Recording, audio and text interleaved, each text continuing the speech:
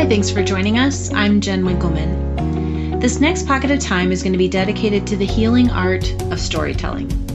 I've been working in the mental health field for the better part of the last 2 decades, and in that time, because of my work, I've had the great privilege of hearing countless stories. I hear stories that leave me at the end of the day filled with awe about the resilience of the human spirit.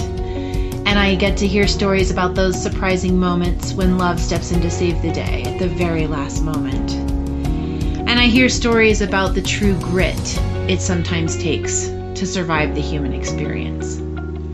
I learned something about life and humanity from all of these stories, and I want to be able to share what I've learned, but because of the part that I play in my community, I'm meant to be a keeper of those narratives. It's important that I maintain privacy and confidentiality for the families that I serve. And so those stories have to stay inside the 4 walls of my counseling office and are held by those sacred moments where one person tells their truth and another person bears witness to it. And in this, there's some sort of magic that we co-create that leads to healing. But this has me thinking that the reach for healing could be bigger.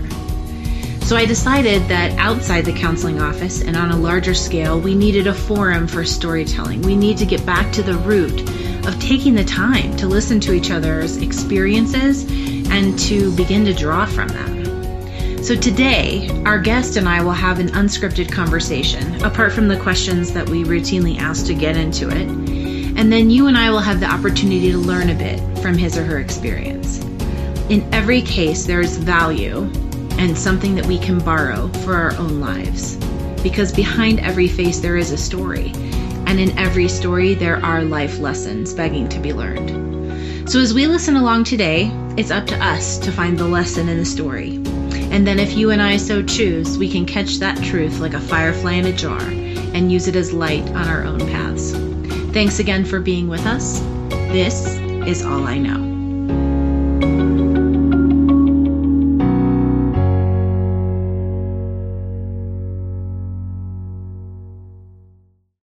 Today, our guest is Stephanie, who is back again from the Penny story, and she's going to tell us about her tree. Stephanie. Hi. Thank you for being with us again. You're welcome. So that first anchor point, who are you? What do our listeners need to know about you to get the most out of your story about the tree today? Well, following our time, it really resonated with me when you reminded me that when I said I'm Velcro in my story, that tied back to this very question. And now here we are at that question again. And for me, that has stayed with me, that I am Velcro. And so I think that's very, very true of me. In context of this story that we're about to talk about today, being a wife, being a mother, being a friend, being a daughter, being a believer, being a fighter is going to come into play. Because I'm definitely one of those. I can see there's something coming up for you already. Yeah. I think those are. I think those are where I'm at today. That second anchor has to do with the ordinary life versus the extraordinary life.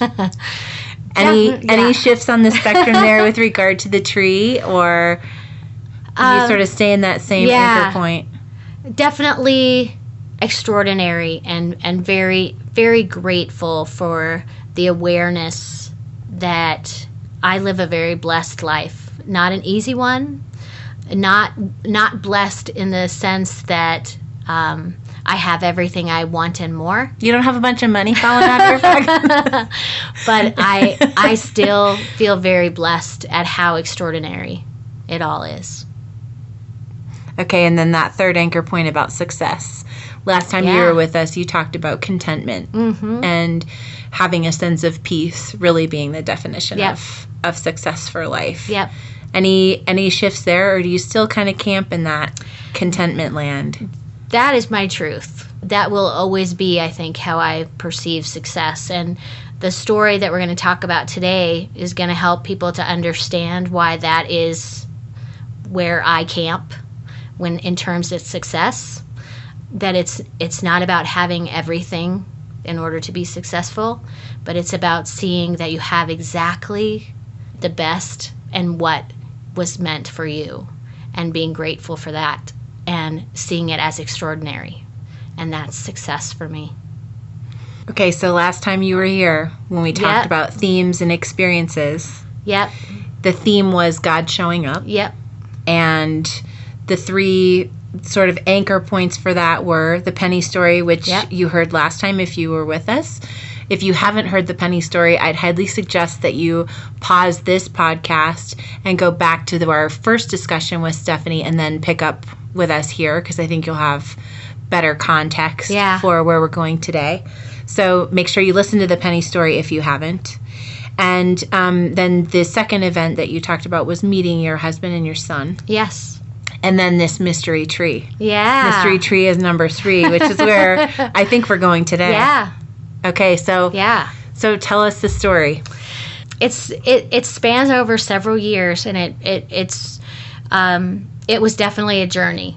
My husband and I, we were happily married with 3 children, and the day came that the ache started to swell within my heart for a child that didn't have a mom and dad, that was somewhere in the world needing someone to love them. And I just felt so capable of doing that. And I would just look at our family, and I just believed there was a place for another person who really needed it. From the penny story, you know that I had met my husband, and that he had been married before, and that he had a son who had tragically lost his mother. And I stepped into his life and became his friend, and then became the person he wanted to be his mom. And then eventually ended up, to my surprise, becoming that very person in his life. And so I knew that loving a child didn't come from that child growing inside of you, but it came from seeing them and letting them in, and them letting you in, and the bond that takes place becomes love with time and commitment and nurture. And that our family was a family that had done that before and could do it again. And so we were older. My husband and I had older children. And so it took some convincing that we would do this again. You had to get persuasive. Yeah, but it happened, and it was a long journey. And I thought that it was just a journey about waiting for China to get to our paperwork. But that journey had a lot more to it than I could have ever imagined. And there was a lot of work that needed to happen in our family in order to really be the family that could give who would become our daughter all that she needed. And there was a lot of, I felt like I was an expert at this because I had done it with Josh, but little did I know there was a whole academy that I would be going through. To prepare you. To prepare. Long story short, that academy involved my son coming down with juvenile diabetes and struggling with that, with needle phobia and depression. And it's not an easy diagnosis. No. How old was he? He was just shy of 8 when he was diagnosed. And so it was a very, very difficult time. I was sure I was the perfect mom to see him through this, but my love wasn't enough to help him bear the grief that he had encountered in that.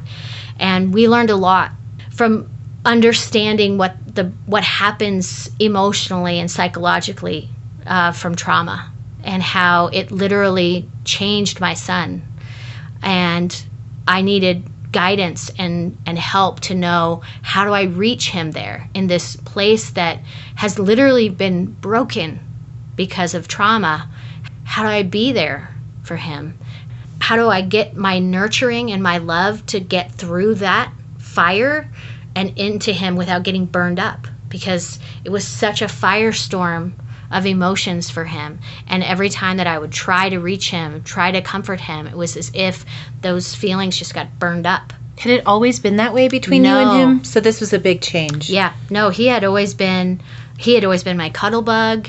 He had always been a very happy-go-lucky kid with a Nerf gun strapped to one like a sparkly sequin belt of his sister's, and a big bird bike helmet on his head, and some other crazy little toy warrior. Just always making fun out of everything.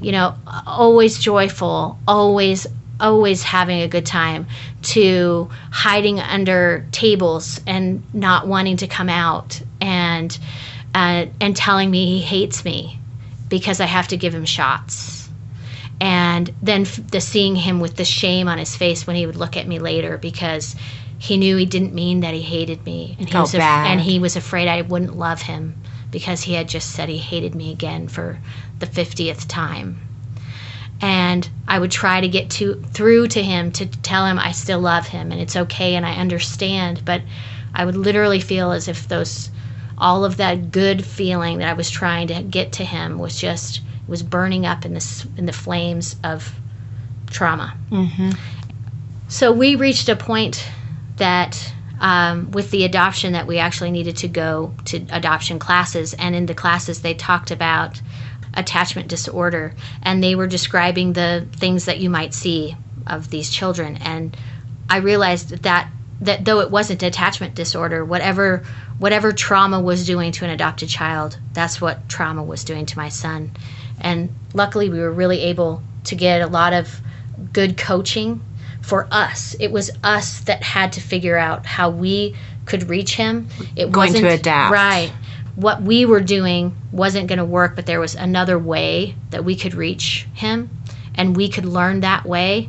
And it was amazing to just see it play out, and to actually see those moments where the fire would die down and your love could get through, and all of a sudden you could see that he was coping. You could see that it was reaching him, and it was making a difference. And it was an amazing time, but it was a very hard time. And as a mother, to know that his life will forever be changed, this will be with him, this could impact his children, his children's children. I mean, this is with us. It's not going anywhere. Right. Was hard.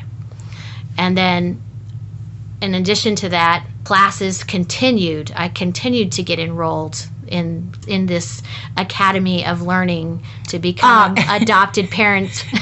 I'm picking up that you're not talking about actual classes. No, life classes. You're talking about life classes. Yeah. Hard knocks. Yes. So we were then enrolled in Celiac Sprue Academy class, where both my son and my daughter were diagnosed with that. And then following that, my mother was diagnosed with heart issues due to complications from their health issues that she had that were not treatable, and that we were nearing the end of my mom's life.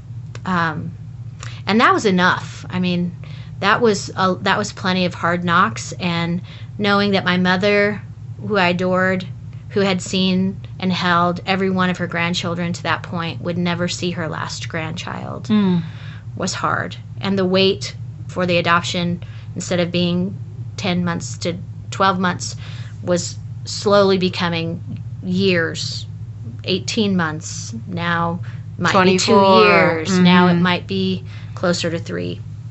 But we were finally thinking we were nearing the finish line when the final blow came that nearly derailed the entire plan. And that was that I discovered that my husband had been having an affair. And that was a very dark time for our family. That's a whole nother story in and of itself. But I remember the day that I heard about this, and I remember thinking as this all unfolded that this could mean that I never see my daughter's face. We may not make it, let alone... So she may not make it. Right. And I know that people listening probably think, well, if you stayed for that, to get that baby. My brain didn't even go there. Isn't that interesting? But I'm actually really glad that you said that, because probably some people are thinking you just didn't want to let go of the kid. Right. And it's not that I wasn't aware of the risk to the adoption that the affair caused. But that was really the least of my worries. The house that I had made a home, the family that I had built roots in, was in jeopardy of being burned to the ground and being no more. And I was very overwhelmed. My husband was forthcoming with what had happened and was asking me what was I going to do, as if ending our marriage was my call, when nothing to that point had been my call. And I remember sitting on the floor of our bedroom, and he had gone out to check on the kids. The kids were in the house. They didn't know what was going on. They'd heard screaming. They'd heard crying. Definitely were aware that something was up, and they were scared. And so he had gone to check on them, and it was just me on the floor of my room going, how do I even stand up from here? Like, when I stand, is everything gone? Like, did I just find out that it's all over? And just going back to the theme of my life and how God shows up and he's with me in those moments when I need to know he's there. I started playing in my mind's eye the picture of my wedding, where you're standing up there. In that moment. Yeah. When you're thinking about it being over, you're going, okay. So I'm third party. Are you an emotional cutter? Or I know. A little. Yeah. Because if they've listened to the Penny story, they know that I said that I'm the kind of person that doesn't want to be an aimless wanderer. I want to get messy in my life. Like, I got to dig through it and take something from it. Even the ugly, most painful parts of my life, I can't let them be aimless wandering, because I'm not an aimless wanderer. What am I working with here? Like, what's the nugget? What am I going to do? I'm not just going to numb out and continue to be a victim in this moment to my life being destroyed. Like, I have some work to do here. So it's very unusual stance to take, Stephanie. Not everybody can do that.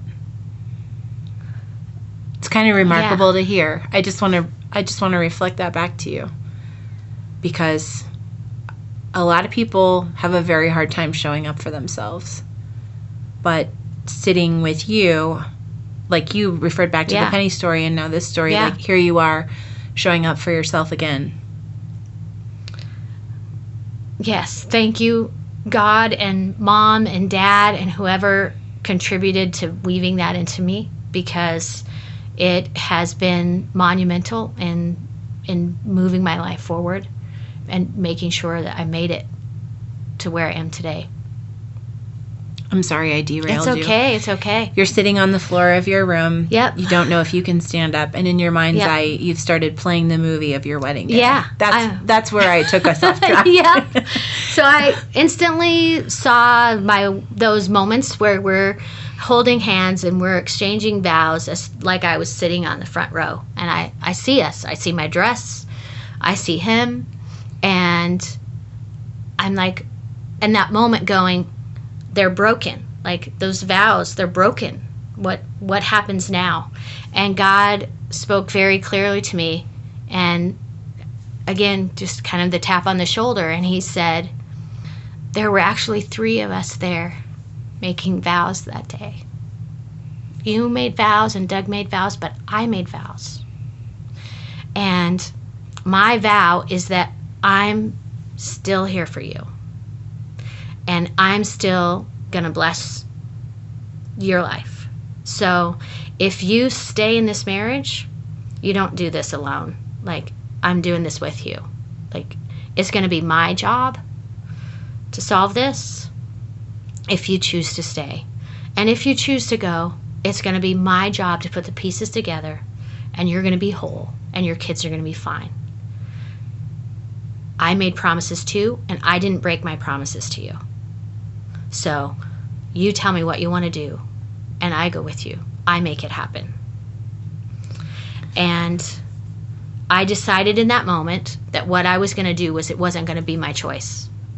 I wasn't going to choose to end our marriage for him. that he was going to have to make that choice and follow through with what he had already started to break. Or if God laid it on his heart to want to stay and to fix this, that I would stay. But it would be that our marriage is never going back to this place. I will never sit on a floor again with all broken pieces ever again. So you better be 1,000% sure that this is what you want, because you'll be making a new vow to me if you say you want to stay. So when he came in, I told him, and that same night, within moments, within probably 5 minutes, he walked back in, and he said, "What are you going to do?" And I said, "No, the question is, what are you going to do?" And I told him, "I'm not breaking this for you. You've broken it to this point, and you have to decide." And again, just like I had described, told him, if you stay, it is not to stay and maybe fix this, or maybe be a better husband, or maybe try to love me 100%. Because remember, going back to the Penny story, this had been my fear from the Penny story. I was back sitting at a pew with a guy telling me that I wasn't the one that he was choosing. I was right back there. Someone else is more valuable. Yes. So I'm not doing this. I'm not sharing the person I love with anybody else. She's not going to be a treasure you hold in the palm of your hand and you hang on to even though you can't ever be with her again. Oh, no, no, no, no. I know that story. Yeah. And I'm not in that story now. No. That Penny. Not on the other role. Exactly. Yeah. Exactly. I'm worth more than that. I am a treasure, and you're not going to treat me like I'm a copper penny. I'm a treasure. So you need to clearly understand here, buddy, that if you're going to make a commitment to this, this is the commitment you're going to make. And he's like, I want to stay. And I'm like, oh, no, no, no, no, no. I'm talking, you know that this is what you want. And I don't want you to make that answer for 3 days. I'm going to sleep in another room. You can stay in this house if you want. You can leave whenever you want. But I want you to be certain of your decision. When we ask this question again in 3 days, I want your answer to be 100% sure of the choice that you want to make. And if you don't think that you can give 100% of yourself to me, you need to tell me where we need to work towards ending this relationship, because I don't want to settle for anything less. Mm-hmm. He was a little taken aback. Mm-hmm. I'm sure. Did not expect that. No. It's interesting because it's sort of a composed response. Yeah. For someone who's shattered. Yes, it was. It was calculated. You know, it was thought through. I wasn't flying by the seat of my pants. It's not impulsive. No. And crazy. And I wasn't in denial. I'm not the kind of person that does. I'm a pretty level-headed person.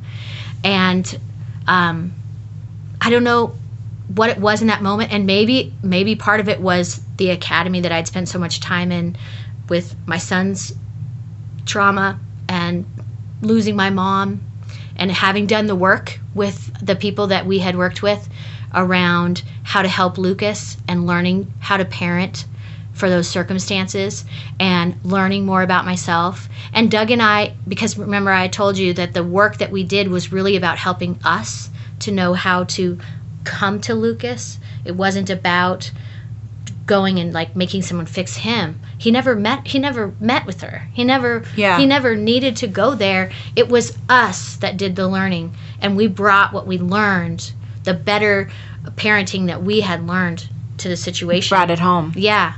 But in doing that and being able to be those parents, we had to work on us. And that was what was so shocking to me. I think the biggest part that was like amazing to me was that we were in therapy when he did this, when he pulled this.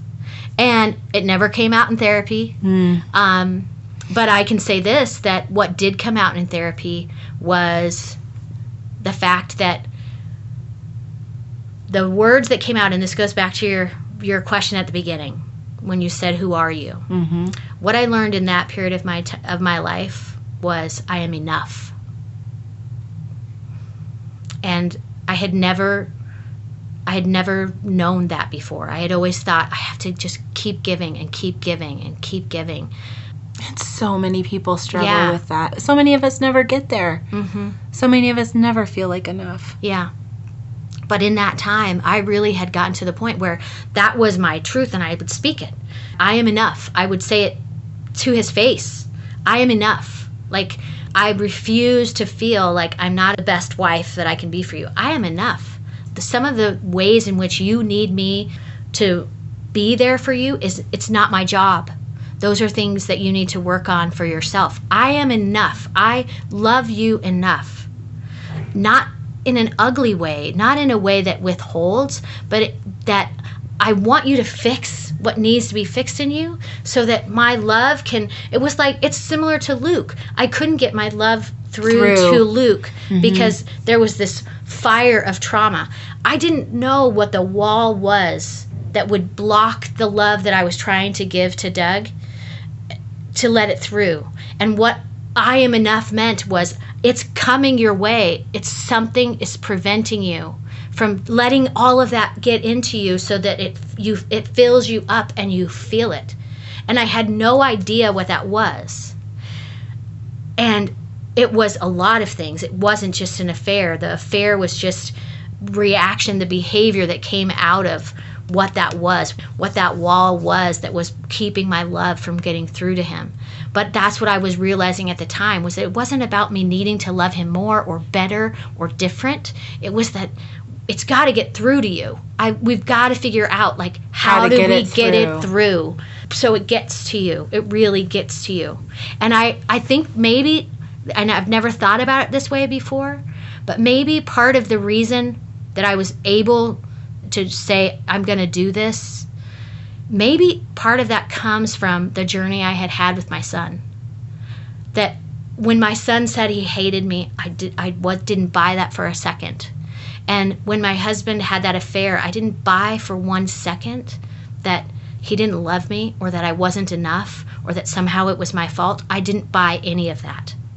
I was like, something is there that has kept my love from getting through to you, and whatever this is with this other person, I know that that's not love that's better than mine. It's just not. Whatever you're getting, it's something that comes around sideways, that is temporary, that is slanted, that is giving you something that makes you think one way and feel satisfied in one way, but I know that love can't satisfy you the way that my love can. And my love's enough. So I'm not going to own this. I'm not going to go back to being an embarrassed, shameful schoolgirl who should have known what's happening, who should have seen what was happening, and I was at the crossroads. Because at that moment, I could leave or I could stay. And what was funny about it is that I'm standing there going, I'm not going to be the silly schoolgirl. I'm not going to blame myself. I'm not going to be ashamed. I am enough. What I have to offer you as a wife and a mother of your children is enough. And I'm offering it to you one more time. I'm giving you one more chance at it. But you're gonna give me 100% of what I deserve, and you're gonna make me your treasure, or we're not doing this. So I'm feeling powerful. I'm feeling sure. I'm feeling enough. But what's funny is I'm standing at this crossroads, and if I leave, I will have the respect of everyone around me. They'll all say, "Oh, of course you left." That's where they'll see your strength. Yes. If I stay, they'll think I'm in denial, I'm being weak, I don't think I can stand up for myself, I'm afraid that I can't do it without my husband. Yeah. And what's so funny is I'm at that crossroads trying to hold on to my strength, and if I go the direction that makes me feel strong, it looks weak to the outside world. Outside. It looks weak. And what I'm so proud of is that I said, I don't care if you all get it. I don't care what your opinions are of this. The proof will be in the pudding. So all I can say is I'm doing this and I'm doing it my way. Because even for the rest of you, I'm enough. I'm not going to be embarrassed. I'm not going to be ashamed. And believe me, I had friends that didn't get it, who I had tremendous amount of respect for and was tremendously respected by, who did not respect my decision, and they're not my friends today. And it is a shame, because it's the thing I'm most proud of in your whole life. The choices I made in those days. The person that I dug down deep when I could have just fallen apart. This is Jen, and I'm popping in to interrupt Stephanie mid-sentence, actually. Total cliffhanger in her story about the tree, where she's at a crossroads and making a big decision for her life, the life of her family, and her marriage. That's all the time we have for today. So please make sure you join us for the next installment of All I Know, where we will pick up with the rest of Stephanie's story and see how the story of the tree comes to resolution. As always, we thank you so much for listening in. One of the most important things for our speakers and guests when they agree to be vulnerable with us about their life experience is to know that what they have to say is going to fall on ready ears, and we couldn't do that without you. Please remember that all of the opinions, ideas, information, and views shared as part of today's conversation belong solely to each speaker. And while we hope our listeners find each episode helpful and interesting, please note that this podcast doesn't serve as therapeutic intervention, nor should it substitute as advice or direction from a mental health professional. All I Know is a production of Inward Bound, a private psychotherapy practice based in Denver, Colorado. We specialize in working with adoptive families and provide support and training associated with attachment and the impact of early trauma on childhood development. If you or someone you love is struggling with adoption-related or relational challenges, find us on the World Wide Web. This podcast is produced by Jessica Barry Edelstein and me, with audio engineering by Craig Knapp. If you'd like to be a guest on All I Know, please reach out to Jess. You can contact her at jess.alliknow@inwardboundco.com. One more time, it's Jess, jess.alliknow@inwardboundco.com. We hope you'll join us for the next installment of All I Know. We release a new episode every week. And in the meantime, this is Jen, for all of us here at the show, reminding you, catch all the light you can.